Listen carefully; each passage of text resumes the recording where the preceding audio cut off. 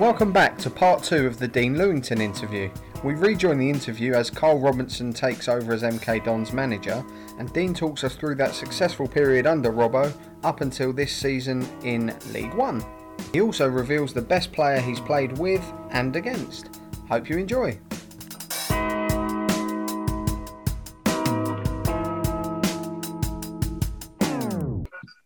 Where was we?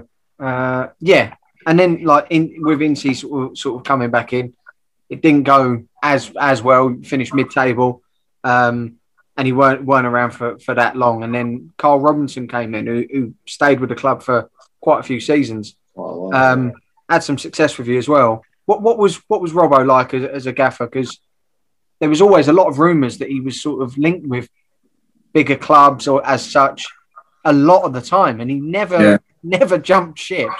Yeah, it was good. He was Incy's assistant. That's right. Or he was coach the first time, assistant the second time. Really good coach, really bright, really good in the field, sort of kind of forward-thinking sort of coach. So when Incy left, Carl come to me and a few of the senior players and said, "Listen, I want to put my name in for the job. This is what I see happening in terms of how we want to play and what I want to do. Would you support me if I put my name in?" So we said, yeah, what he was saying was good, and we said, yeah. So he had the final 6 games, I think 5 games of the season. I think we lost 4. But he's rid of him. Yeah, his ideas were good enough to sort of they gave him a shot. And he was good, Carl. He was really good. He's a really good coach. He's one of them managers that says, wants you to play, and so football was always really attractive. But he was one of them that he asked you to do something, and if he asked you to do it and you got it wrong, he would stand by you and say, "I've asked you to do it." Because there's loads of managers that say, "Let's do this," and then you get tackled, and they're just like, "Why are you doing that for? Put it in the channel." Or where Carl was, he would take the blame 100% for you. That's brilliant. It built a good trust with the players to play a certain style.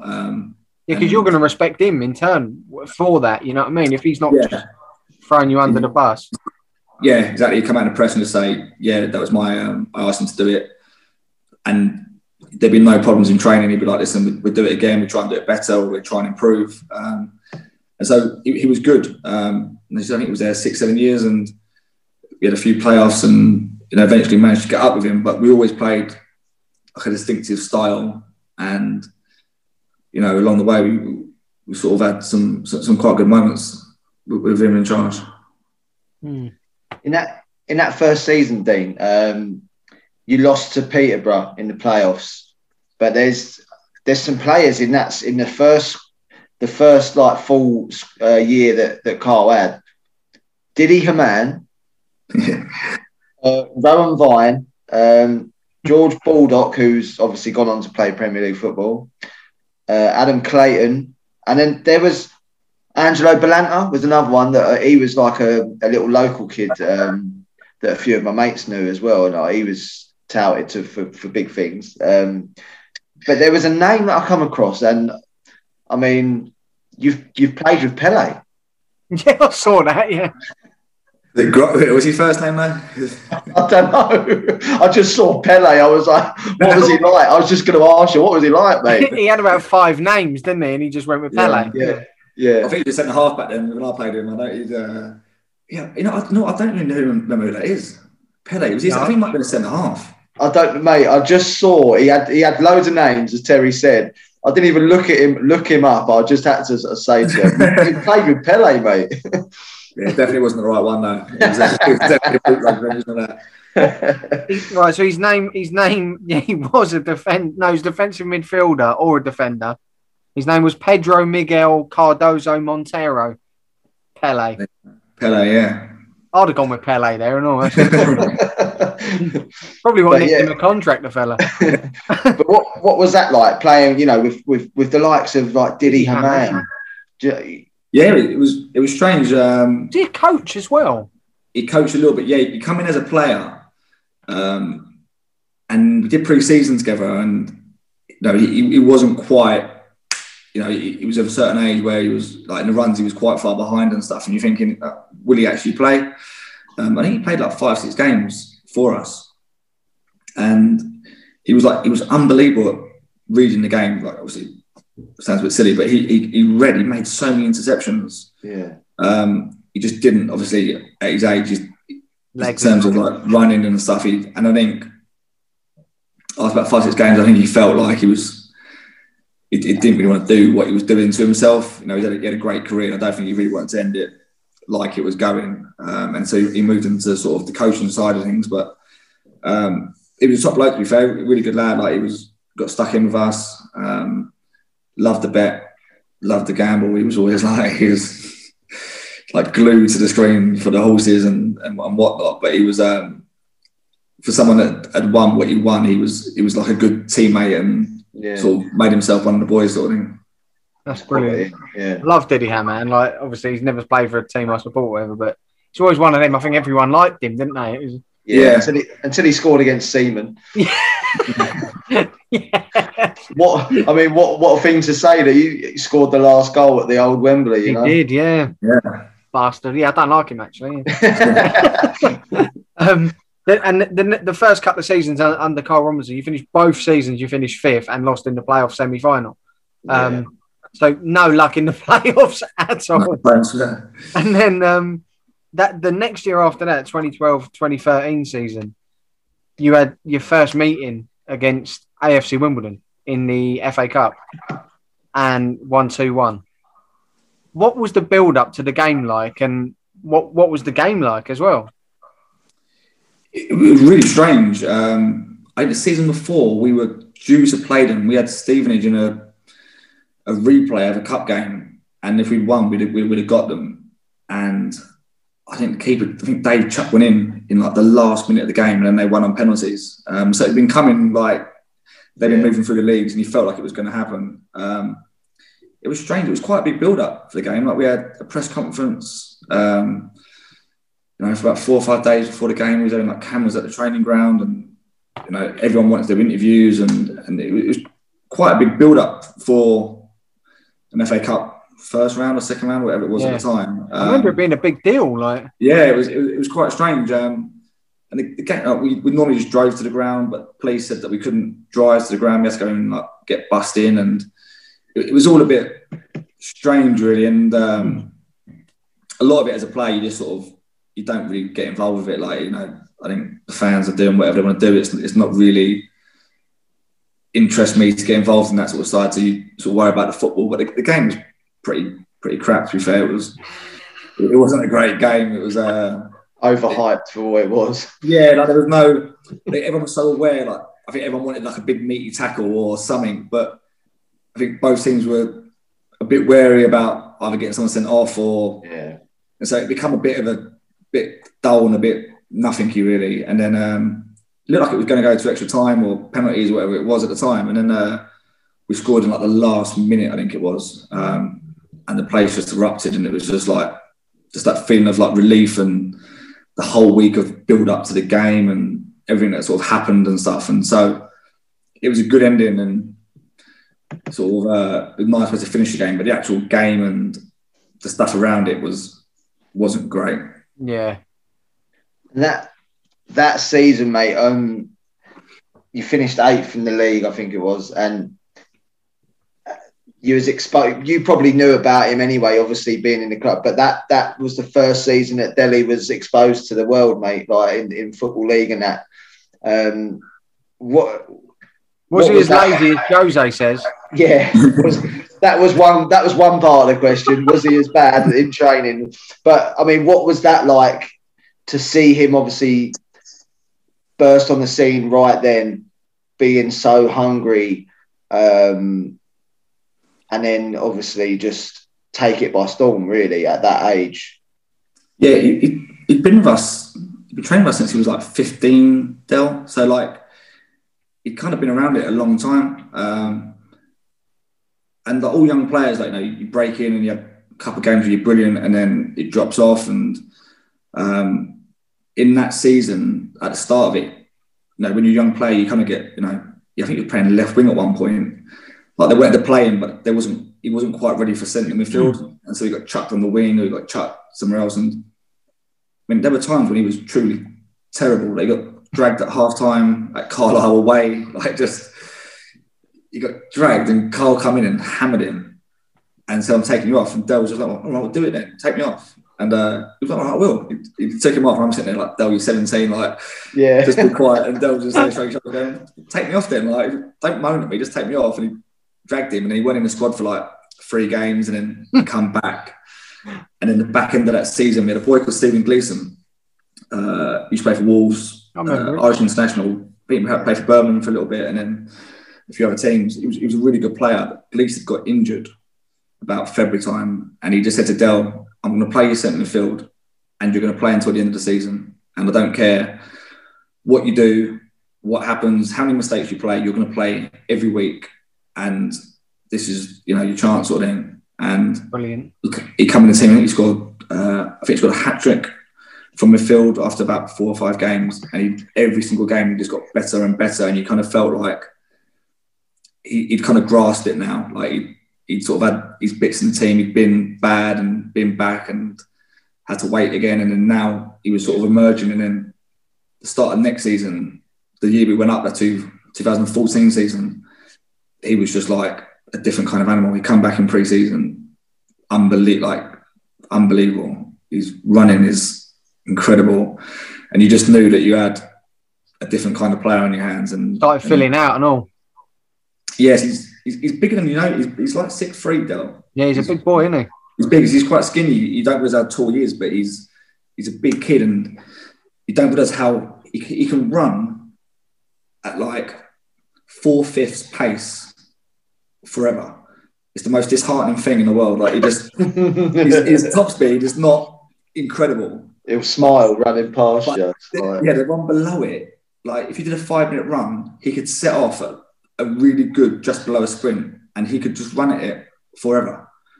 And he used to just run past people in training, doing laps around them. And it was just the season before, he probably could do it, but he felt like he didn't want to do it because he was probably a bit too young to be lapping people. The season after, he was gone for it, and he was just physically, he was just on a different level to everyone. And it was only really a matter of time really before someone sort of took him. Yeah, you got to say that's a bit of a stroke of genius from Robbo as well, giving him that freedom to say you're playing till the end of the season, because the confidence that must give him to try things.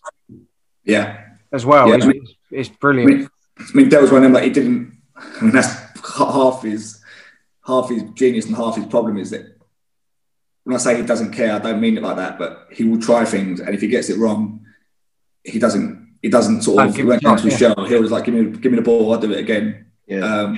Which I think at the moment is kind of certain managers don't like that, and they want you to play a certain way where he would just keep doing that sort of thing. But Carl done really well in the fact that, I mean, Carl said to me when he was 16, "This kid's going to play for England," and Carl really believed in him, and I think Dell sort of needed that sort of arm around the shoulder and a bit of love. He's not one of them people that he doesn't react well to a bollocking or like go and prove me wrong. That's not his character. He needs the other way. He needs that sort of I believe in you, and I'll back you if things go wrong. And he's done very well up until then. Obviously he had a bit of a dip this year, but he's done amazing. Well, yeah, having a manager who's going to fucking cunt you off in the press every 2 seconds probably don't help. Yeah. Here's Jose. There's a couple of other players as well, mate, from that season that obviously Terry would know very well. Smudge. Not him, Patrick Bamford. Yeah, no. I was going to get the Paddy, but I mean the original Smudge and Paddy. Yeah, what were they like? Great, they're both Smithy. I love Smithy. Got on really well with him. Totally different to what I thought he'd be. He's quite like a quiet fella, isn't he? Really quiet. Yeah, he's quiet. He's a a bit of a skater boy, really. Like he's big, very he's BMX, isn't he? Because he BMX, could have gone pro in that. Yeah, cross trainers, all that kind of stuff. Cross trainers, cross That's bikes, it, and motocross and all that. Yeah. Doesn't drink. I couldn't believe it when he first came. I said, like, we can go for a beer, and he said, I'm teetotal, and I was just like, oh, like bad experience. And he said, no, I never touched the stuff. And I'm thinking, Really? like, he sees persona on the picture, thinking he's gonna be like this Nutter. drinker, and, But you're from Leeds, mate. You've never had a drink. yeah, I know. That's like Milner though as well. Milner, Isn't it? yeah. Yeah. But he was a really good lad. Just loved football.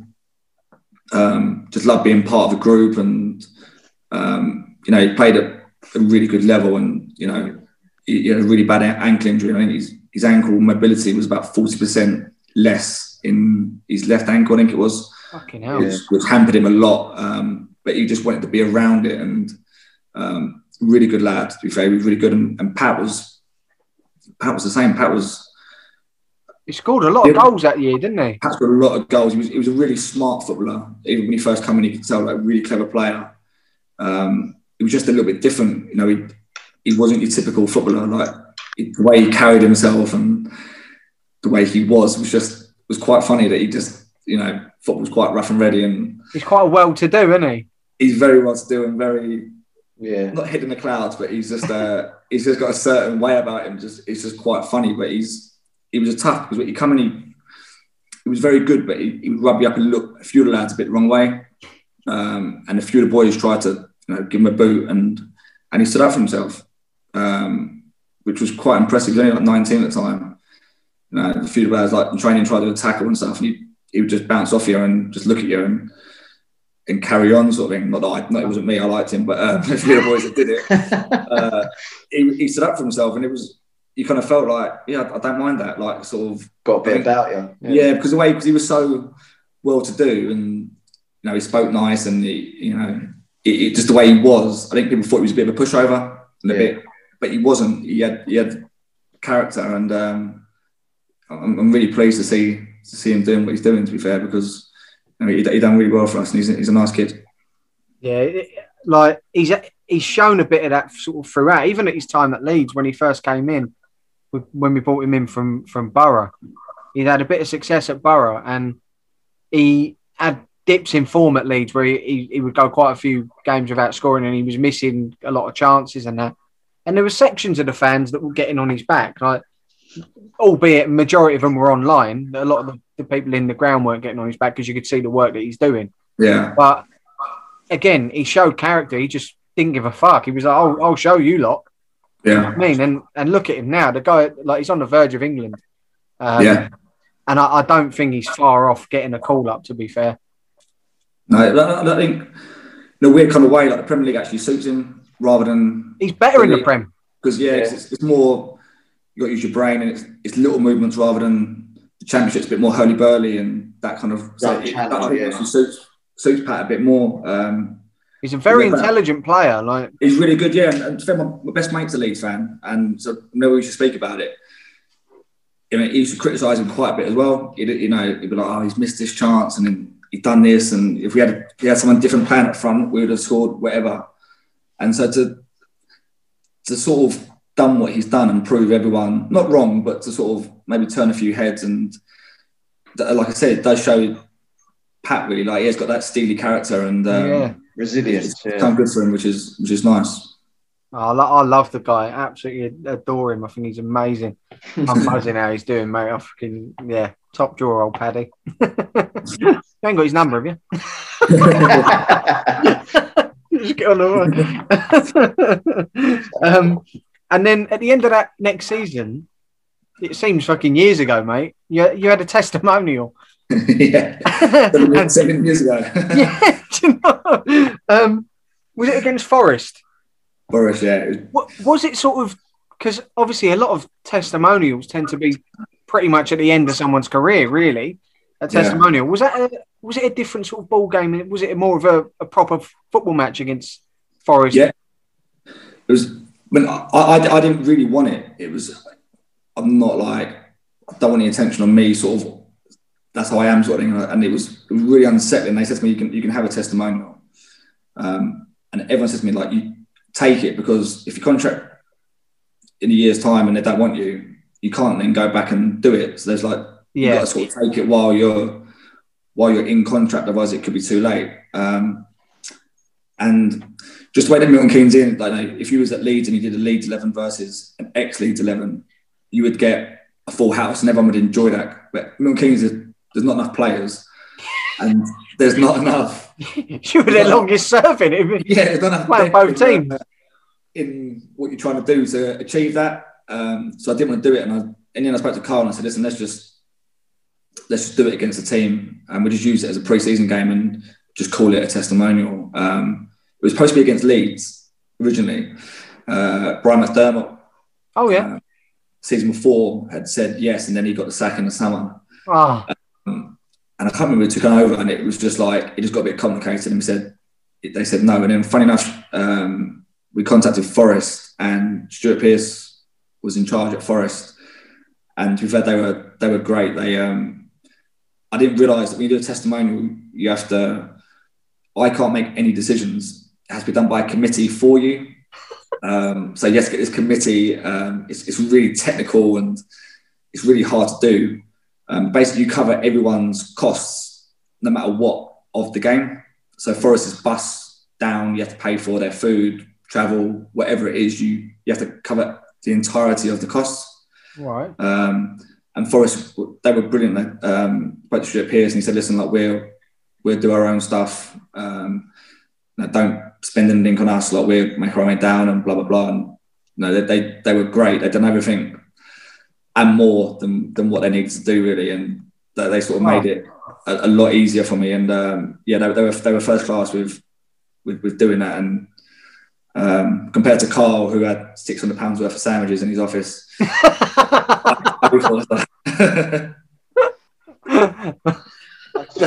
I suppose though, with obviously our first question, like your hero, like Stuart Pearce, I suppose that was a nice touch as well.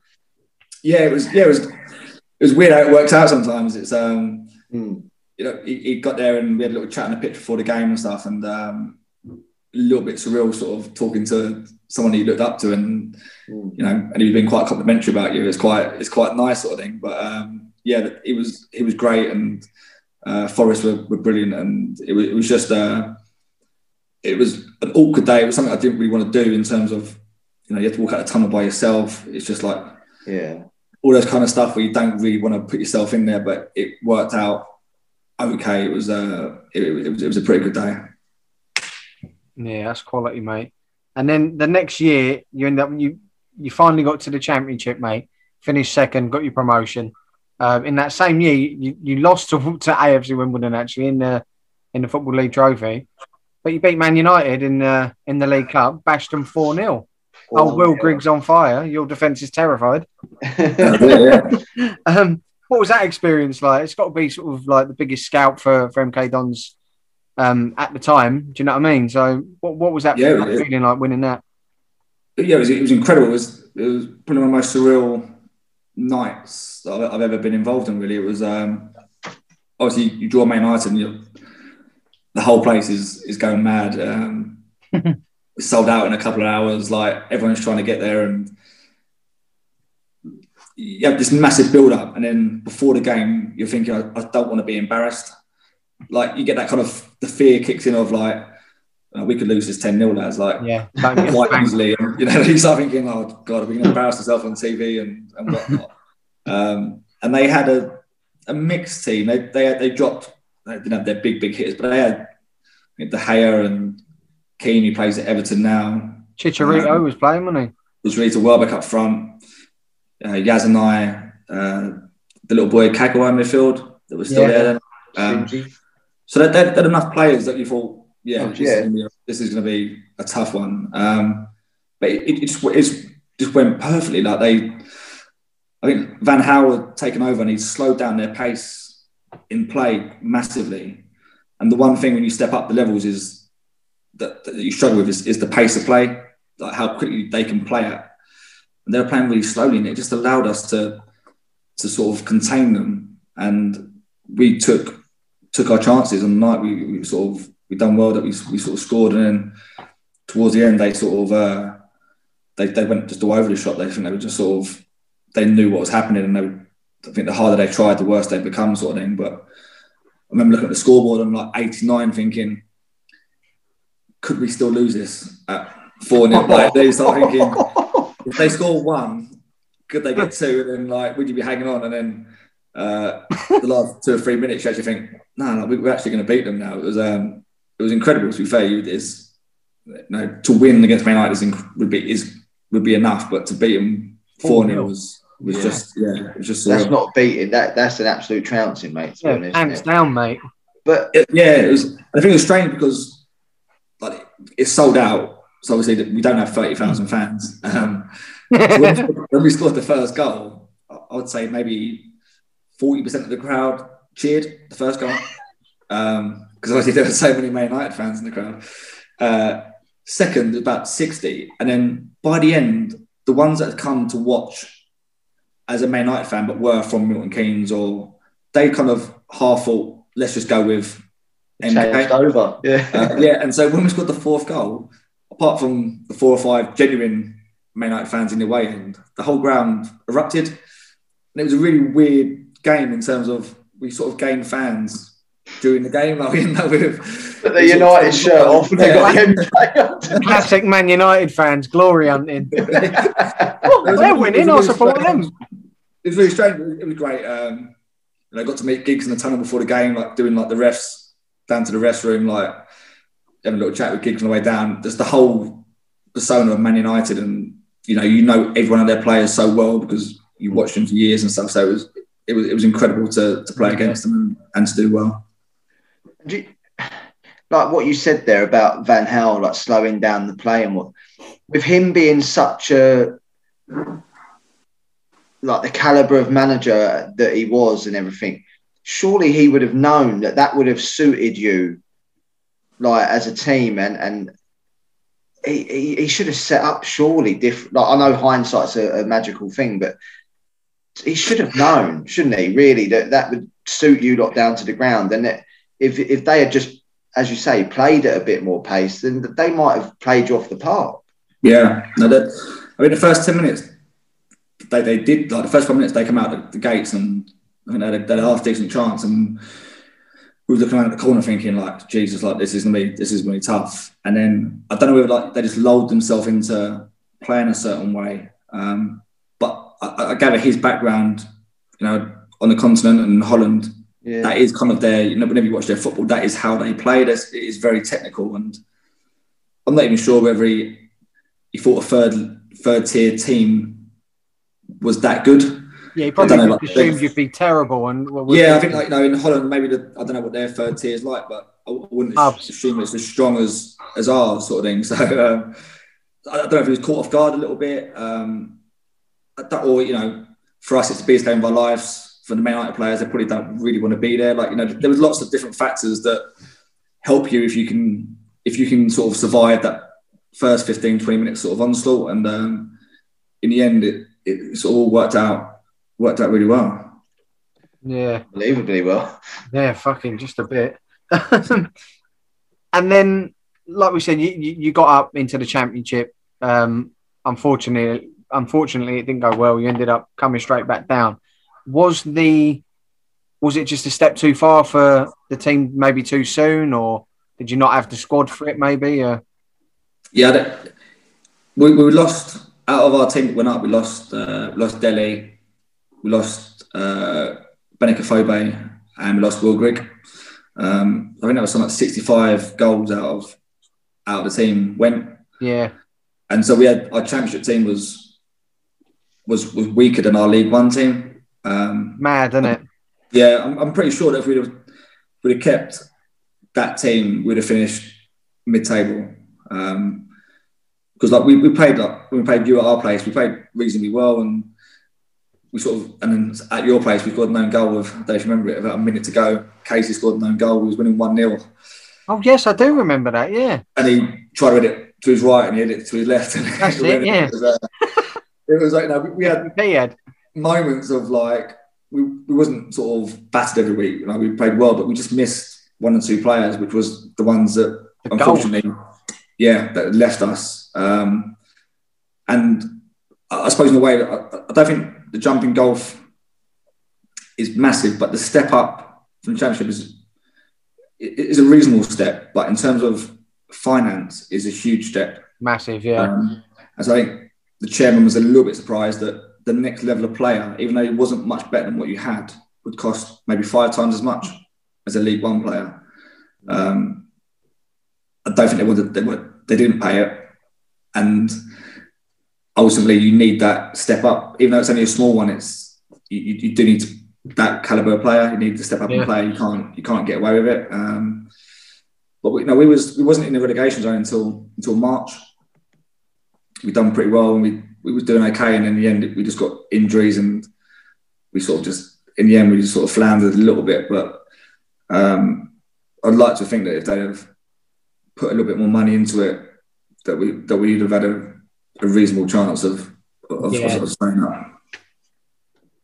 You had a few players in that squad, like who'd been around, like Matty Upson. Johnny Williams was one I wanted to ask you about, because obviously he's suffered a lot of injuries, but he's still, he still gets the international caps and stuff like that for Wales and that now. And obviously I think he might have sorted his injuries out a little bit now, but like he's a good player, but he's just obviously suffered, isn't he? Yeah, he's one of the players. He's a bit like, he's kind of like a Wilshere player where he runs and passes it late. Yeah. And he gets tackled a lot and fouled a lot. He sort of encourages that he plays right. He sort of sucks you in and plays. And so I think a lot of his injuries were free kicks and just sort of taking his toll on him. But he was a good player, to be fair. He was a really good player. And we had Josh Murphy. Murphy scored a lot of goals, didn't he? Yeah, he done really well for us. Played really well. And unfortunately, with Matt, he got injured really early in the season, and I think we only got like 5 games out of him, but we could have really done with that. Yeah, just a player that had played at that level, sort of just to help us, but he just had injuries, and we just couldn't get him fit or around it enough to really sort of have any sort of impact on us. Yeah, it's a shame. And then back down into League One, Carl Robinson ends up leaving. Robbie Nielsen came in, and then you ended up getting another relegation the year after that, back down into League Two. And I'm not too sure how to pronounce his name. Is it Dan Michichi? Dan Michichi, yeah. Michichi.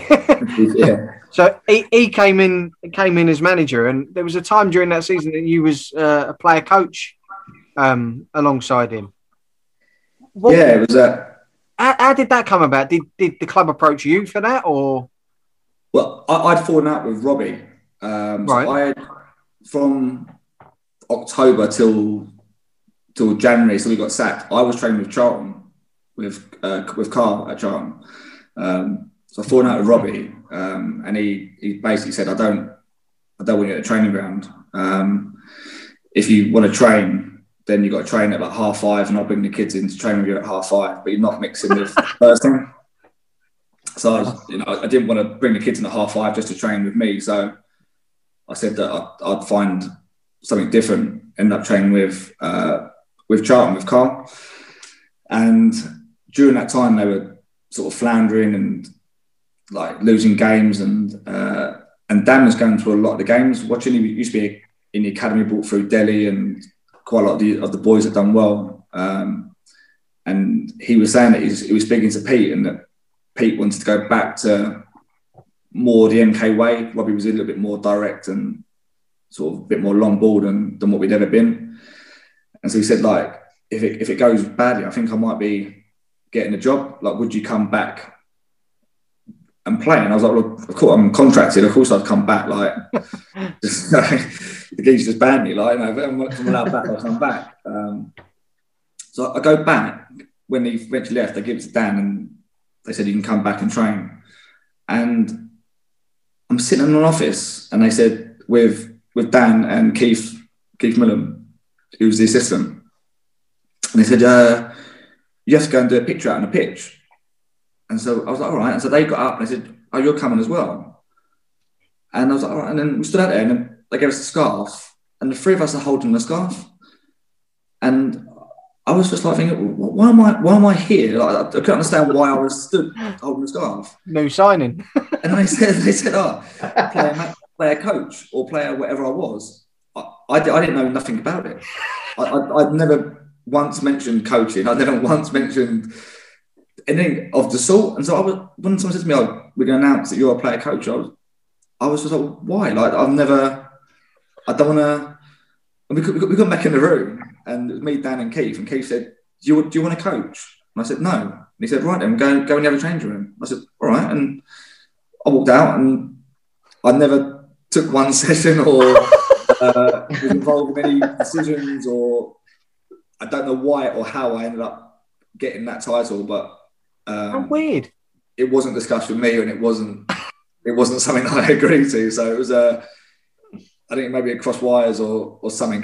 I don't really know why that happened, but yeah, it was a strange situation. That is bloody all like really strange, isn't it? He must have thought that phone call with you was. Yeah, to as a coach.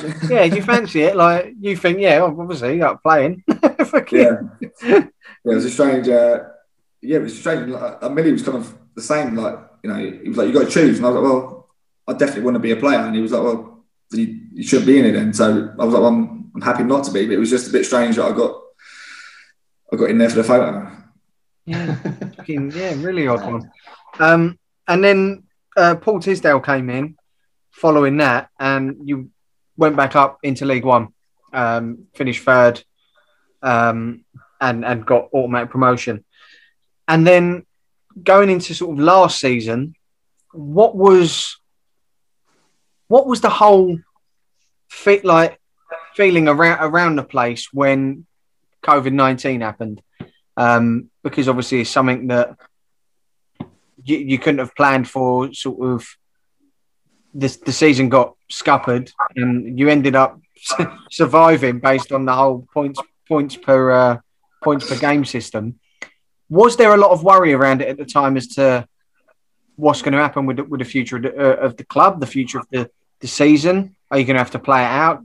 Like, will they come up with a system that will maybe relegate you? Like, yeah.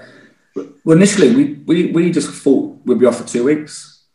So that's what they said. Like, you know, you're off for 2 weeks now. We got given like a training program. So we were training at home, but we were training hard. Like, we were doing lots of runs. We had to send the runs in, and the feeling was that we'd be back sooner rather than later. And then as it progressed, you kind of, you know, the news was getting more and more severe, and you're thinking, like, we're not going back. And then the complications around that, obviously, are we going to play? We're not going to play. And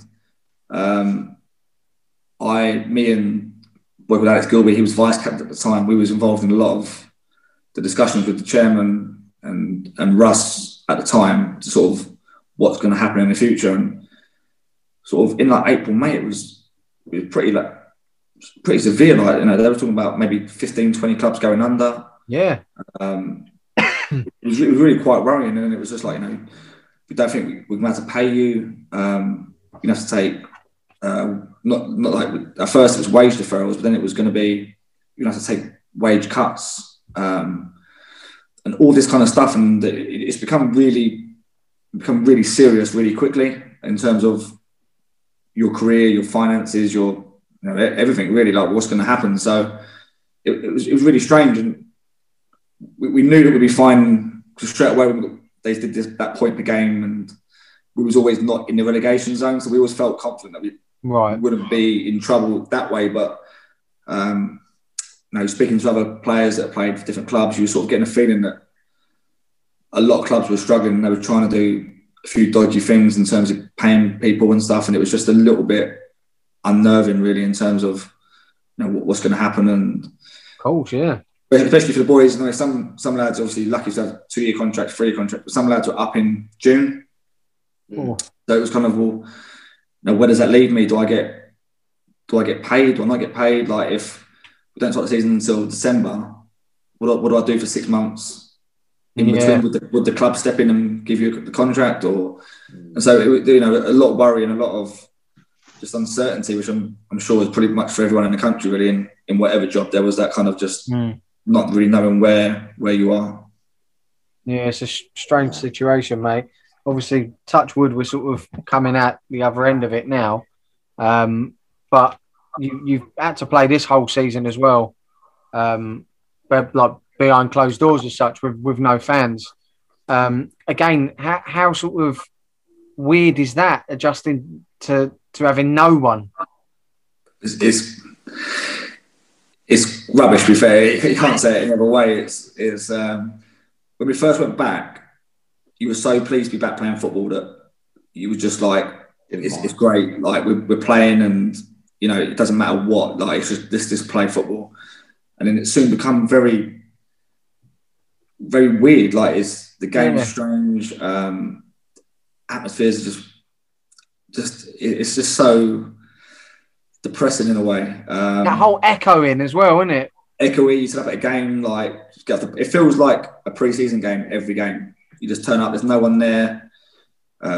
We have changed in some of the weirdest places you've ever seen. Like with every bit of the stadium that you didn't know existed. We played Ipswich the other day, they put us on the 4th floor executive lounge with stairs, no lifts, so we had to walk every time we went down to the pitch. We're in our boots, 50 yards behind the ground on a concrete floor in your studs, up 4 flights of stairs, and it's just then they have Portaloo showers, and that's tactics, that though, isn't it? Yeah, it's just the whole experience of the game, the build up. It's not what you're used to. It's just not the same. I think as fans as well, like it must be the same watching on the TV screen. It must be a little bit disheartening. It's just not ideal. I know it's the best that we can do, but it kind of feels like a lost season in a way. That definitely, I feel sorry for the teams that are going to get promoted, and then they're going to lose out on that euphoria of a last day celebration and all the stuff that goes with it. And like for yourself, like back into the Premier League, those games, like my mate, big Leeds fan, like desperate for the Man United game, desperate for all these kind of games, and it's just so sad that people are going to miss out. Yeah, it is really it's not ideal, but nah. I suppose it's the best you can do. I suppose, but it's just not ideal. Well, I was talking to a mate of mine today. He's a Leeds fan as well, and we was talking about sort of getting back in and can't wait to go again. And we was exactly what you was just saying there, feeling sorry for the people that sort of get promoted and things like that. We was looking at it on sort of the players' point of view, because we've got a guy, Pablo Hernandez, who's been there. He's a legend at Leeds, and he's coming to the end, and chances are he'll be moving on back to Spain at the end of the year. And we were saying he spent 4 or 5 years sort of trying to get us back to where we want to be. He got there. He scored the goal that sent us up. It's such a massive thing back in the Premier League, and he's had no celebration. And then at the end of the year, like I was saying, they've got to do something where they sort of try and get everyone in and do like a one-off like game or something with the team that went up and won the league, to sort of, because there's players there, like Ben White, for example. He's gone back to Brighton. He's won the league with Leeds and never got a celebration out of it. It's a killer, isn't it? Like David Silva at Man City. Yeah.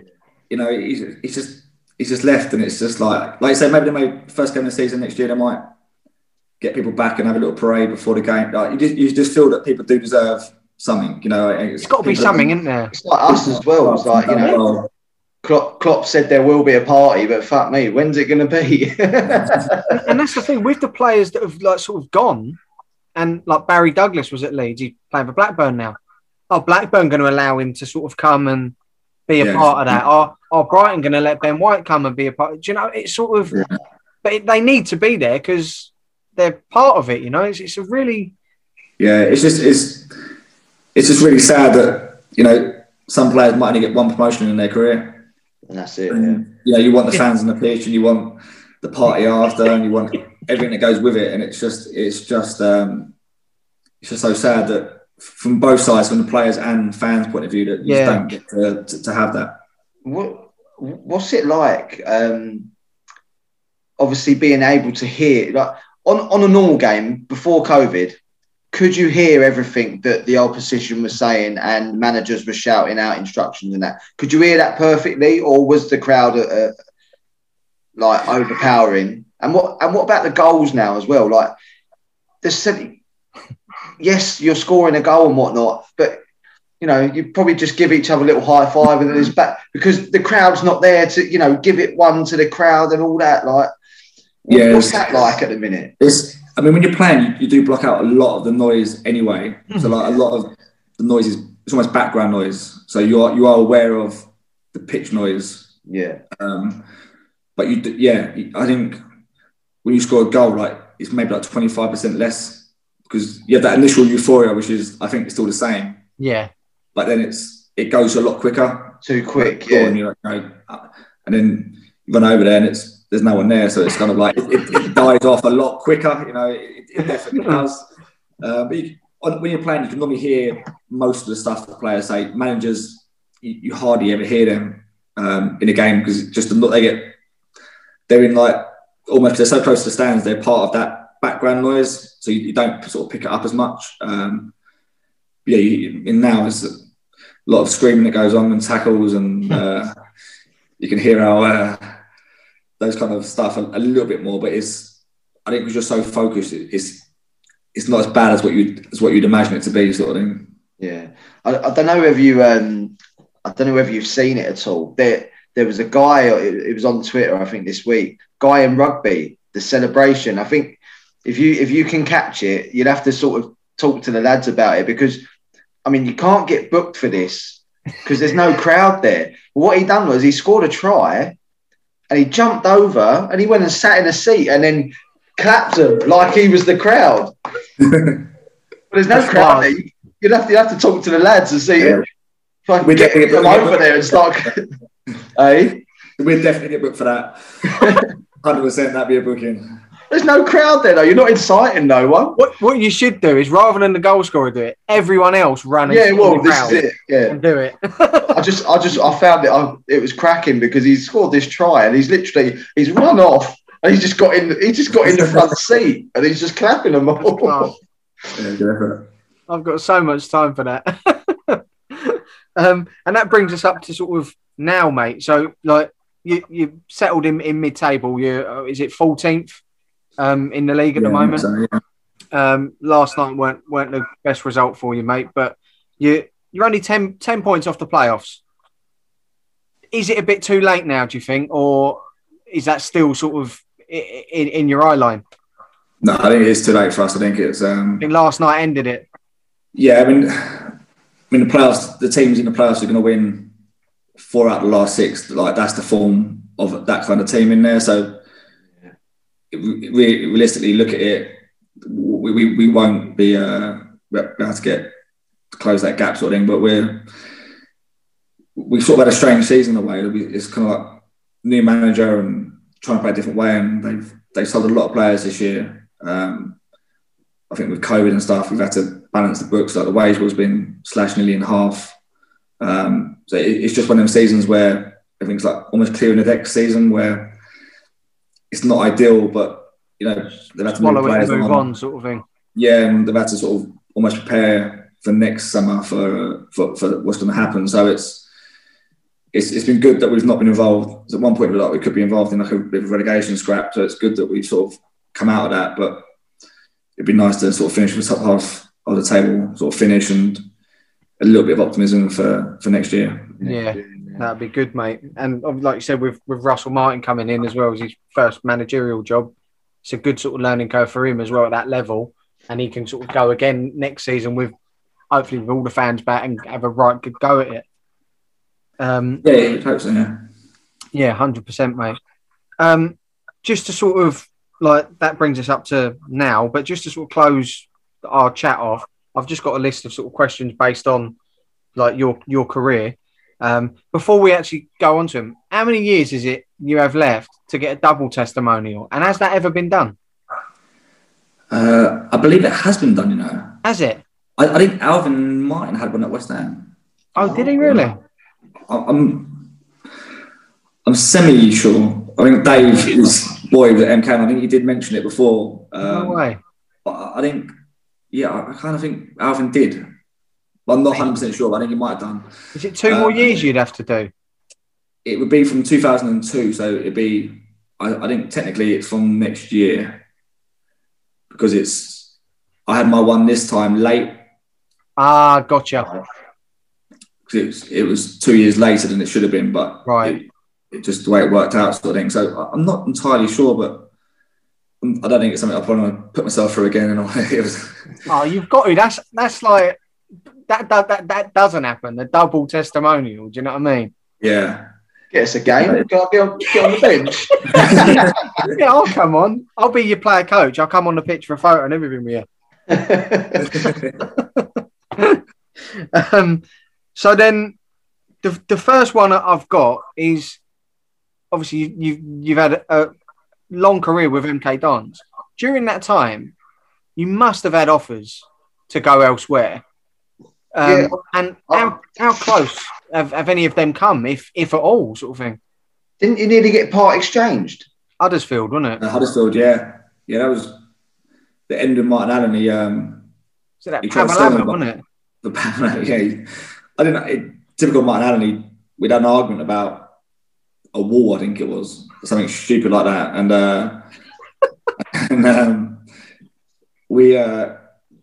someone rang me and said, you're going to Huddersfield? And I said, well, I'm not. And they said, no, they put a bid in or something like this. And so I felt like, okay, if he's doesn't want me, I'll go. And so I agreed terms at Huddersfield, went up there and met the manager and agreed terms.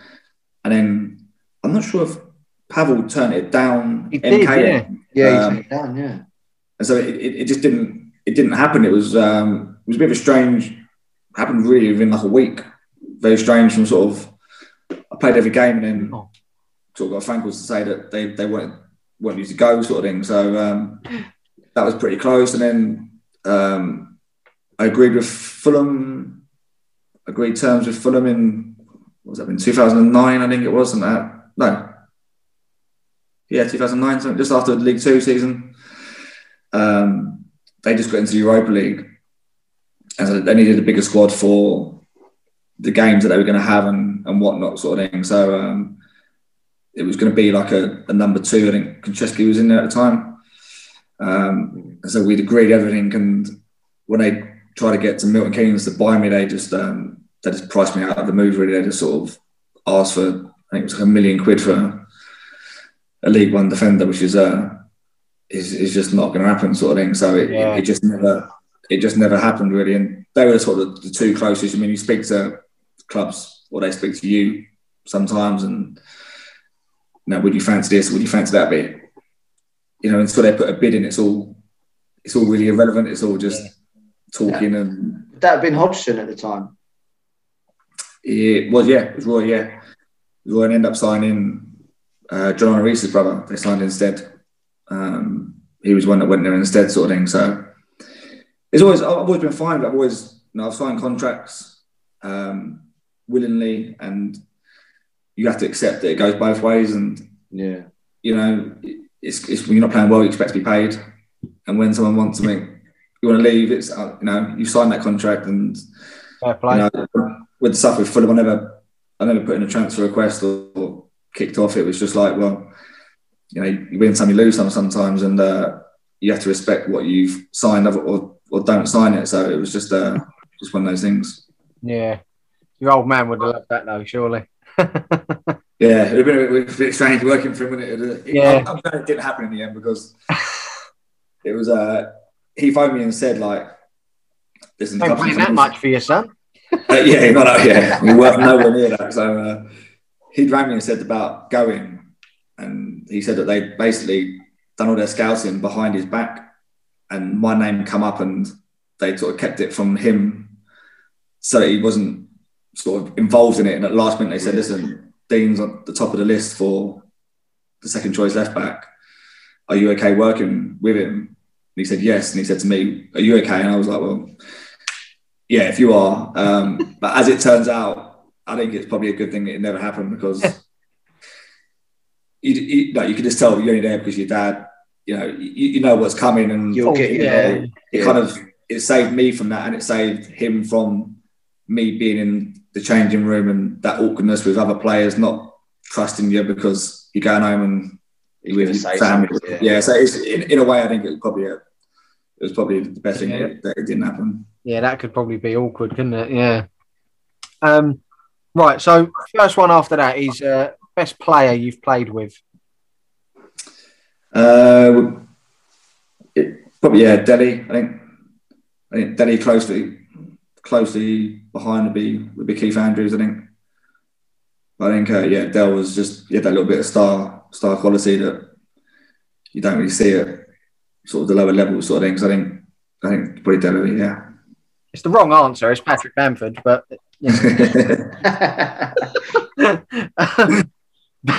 Best player you've played against? Hazard. He was at Chelsea. We played in the FA Cup, and I'm pretty sure he was in second gear. But even in second gear, it was like playing against a ghost. You just couldn't get near the fellow. It was incredible. Real eye opener of how good the top players are. It was just one of them players. You just whatever you did, he had everything to beat you, no matter what you tried. He was incredible, and as I said, he was probably playing at half pace in that game as well. So he was easily the best player. He was immense at Chelsea, wasn't he? He was good. One of the most amazing sort of like from a standing position, could just go to 100 mile an hour. Yeah, like, acceleration. Oh, and then he's gone, and it was like. Yeah, and he's tiny as well. Like in the game, in the tunnel, you're thinking, I can't believe how small he is. Like he's gonna smash it. I'm gonna let him like have one early. Like his shoulders are like tiny. He's really small, but like when the ball comes in, he put his foot on the ball, and if you felt because he was so quick, you had to almost guess which way he was going to go, and he could just feel you. So if you went early left, he would just turn right and gone, and vice versa, and so you just couldn't. There was no way of getting close to him. That first 5 yards, he was so quick. You had to gamble, and he knew which way he was going to gamble, and he went the other way. In the end, you just left him alone and hoped someone else dealt with him. It was just like, don't want to go near the fellow. It was just like just jockey. Yeah, jockey from 20 yards away. Just love that. It'd be feigning injury and everything. The hammy feels a bit tight. Who's the most underrated player you've ever played with?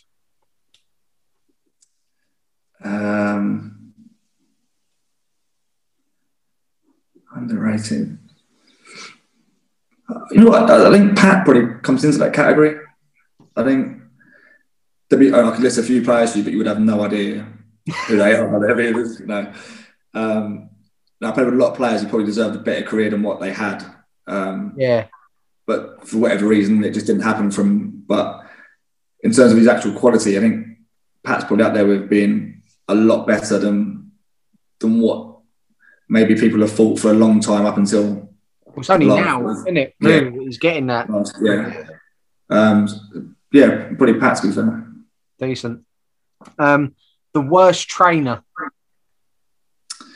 Worst trainer. I was talking about it the other day actually. Adam Smith, he's at Bournemouth now. Oh yeah, the right back. The right back, yeah. He went him on loan from Tottenham, and I love him. He's a great bloke, really funny. But the geezer don't move in training.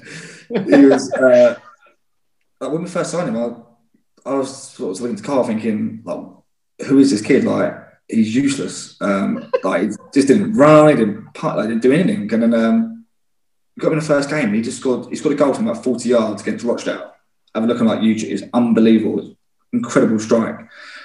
And he did it about 3 times that season. But you could never guess in training, he would try it, it would go over the bar, it would go anywhere.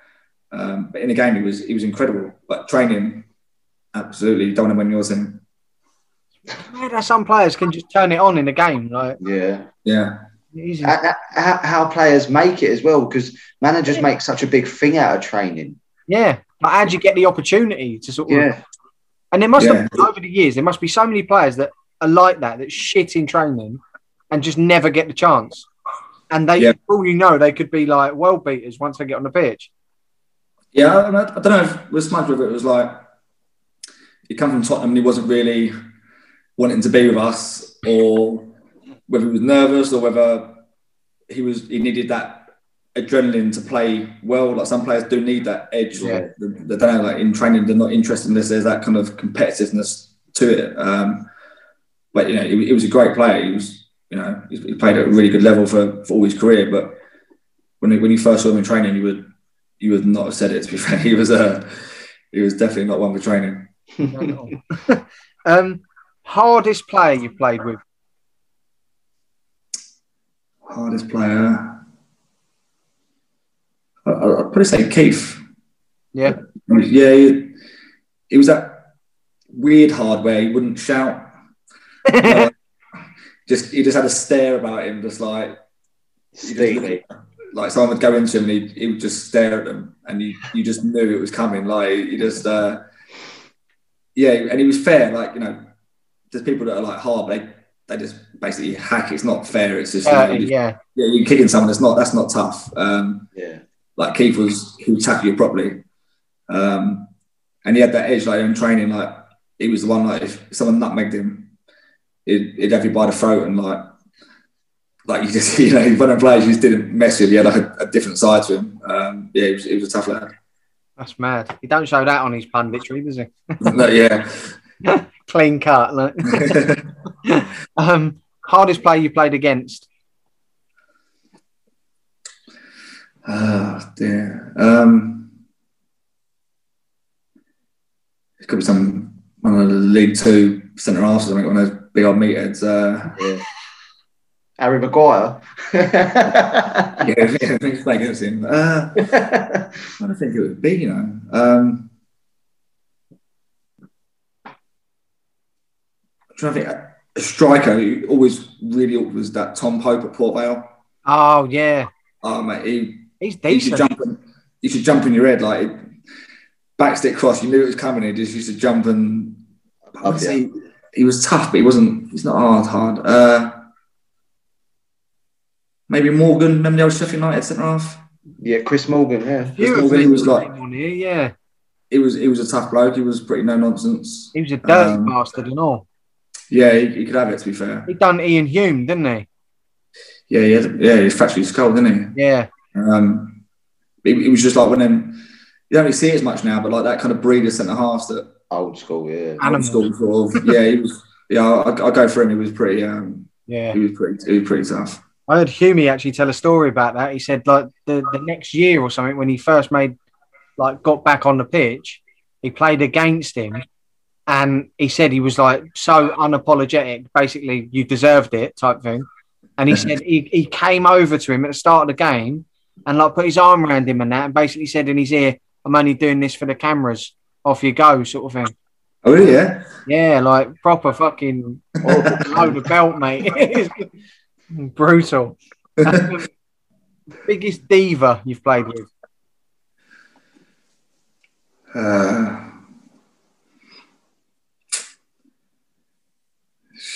Trying to think. There's not been many. They don't really get many in League One, League Two. It's not really happening. I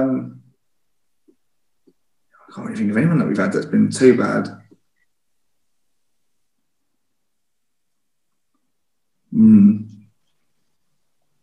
I think of the lone boys that we have. None of the big boys. You know what? I can't honestly think of anyone that's been. That's good, mate. That's been outrageously. Actually, no. Michael McIndoe. Michael, the old left winger. Yeah, he was. He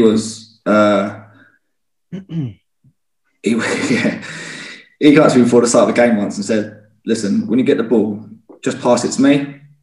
Because when I get it, beat two players and cross it, someone scores."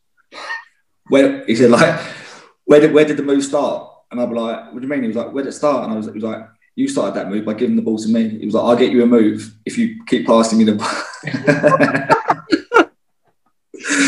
Did you? Yeah, it never happened. He never beat anyone. But and every time he got subbed, apparently he used to come down and like 80th minute go and sit on the bench, and he'd be like, "I don't understand why he's taking me off. I was just getting warmed up." It was just like, Mako, it's the 80th minute, mate. He's like beating him once, but he was a little bit, and he wanted to be treated a certain way, like expected, like food and sort of a higher standard than probably what we were giving him, sort of things. Like, yeah, Michael Mackendale. That is brilliant. I love that. Funny man. Kev Gallen. Yeah. Yeah, he's good fun. Kev, to be fair, he's good fun. He's like in and around the place, like slightly probably old school now in terms of what you can do. But he was very funny and night out as well. He's good value, to be fair. That's class. Fucking hell, he scored some goals, didn't he, in his day? Yeah, mate, he was a proper player. He was just that injury killed him, but yeah, he was a good player. 100%. In regards to the managers you've had, who was the best when they took part in training? Incy, yeah. Incy was, yeah, yeah. He used to smash you in training. He'd have a go at you. I mean, I always grew up thinking that Paul Ince was like a break, play up tackler. But he was good. He was really good, and he'd have most days he used to wage someone to like a volley challenge. You'd have 5 volleys with your left, 5 with your right from like 20 yards out, and he'd win most weeks. To be fair, like he was a good player and a lot better than I ever thought he was when he was playing. I had him down as a bit of a win the ball and give it to someone better sort of thing. But he was he was very good. Yeah, that's class. It's becoming a bit of a trend here, Greg, with managers and their volleys. Ben Turner was saying the same with Nigel Clough. Clough. He was like a professional volleyer, he said. They all seem to be ex-Liverpool, mate. Yeah. Bit of a trend here. He said he would just like, for hours in training, he'd get like a youth team goalie and just set up volleys. He'd just be doing volleys for hours. Oh, yeah. Then one time, him and his assistant done their car in because they were doing so many volleys. Top off, just sunning themselves, volleying the ball in the net, apparently. Yeah. Fucking quality. In regards to initiation songs, who's the best singer you've seen or heard? I think we've had some pretty confident lads down the years. It's become so popular this now that everyone's sort of prepared. In the old days, it was a bit, it was a bit more daunting. I think everyone has to do it now, so it's not less so. They're practicing it now, aren't they? Yeah, Andros has got a hell of a voice, hasn't he? Andros is, he was okay. Yeah. A lot of boys that can sing. I think. Do you know we called him Jet Emmanuel Thomas? Yeah. He's playing up in Scotland now, isn't he? Yeah, I think it's Motherwell or something like that, isn't he? Yeah. I thought you were going to say him for the diva, to be honest. No, he was good. No, he was good, to be fair. Yeah, he was a good lad. He's saying, I think he rapped a song for about. I think we had to tell him to stop doing it. He was just he wanted to carry on, and everyone was just like, "No, you're done." Sort of thing. But he was good, and he was confident. Like he actually enjoyed doing it. I think so. I'd probably say Jet. Decent. Fair play to him. I love that, by the way, Jet. Yeah, it's quality, isn't it? This one is sort of a double-ended question, so you can answer it however you want, or both ways if you want. Biggest dick you've ever played with? I'm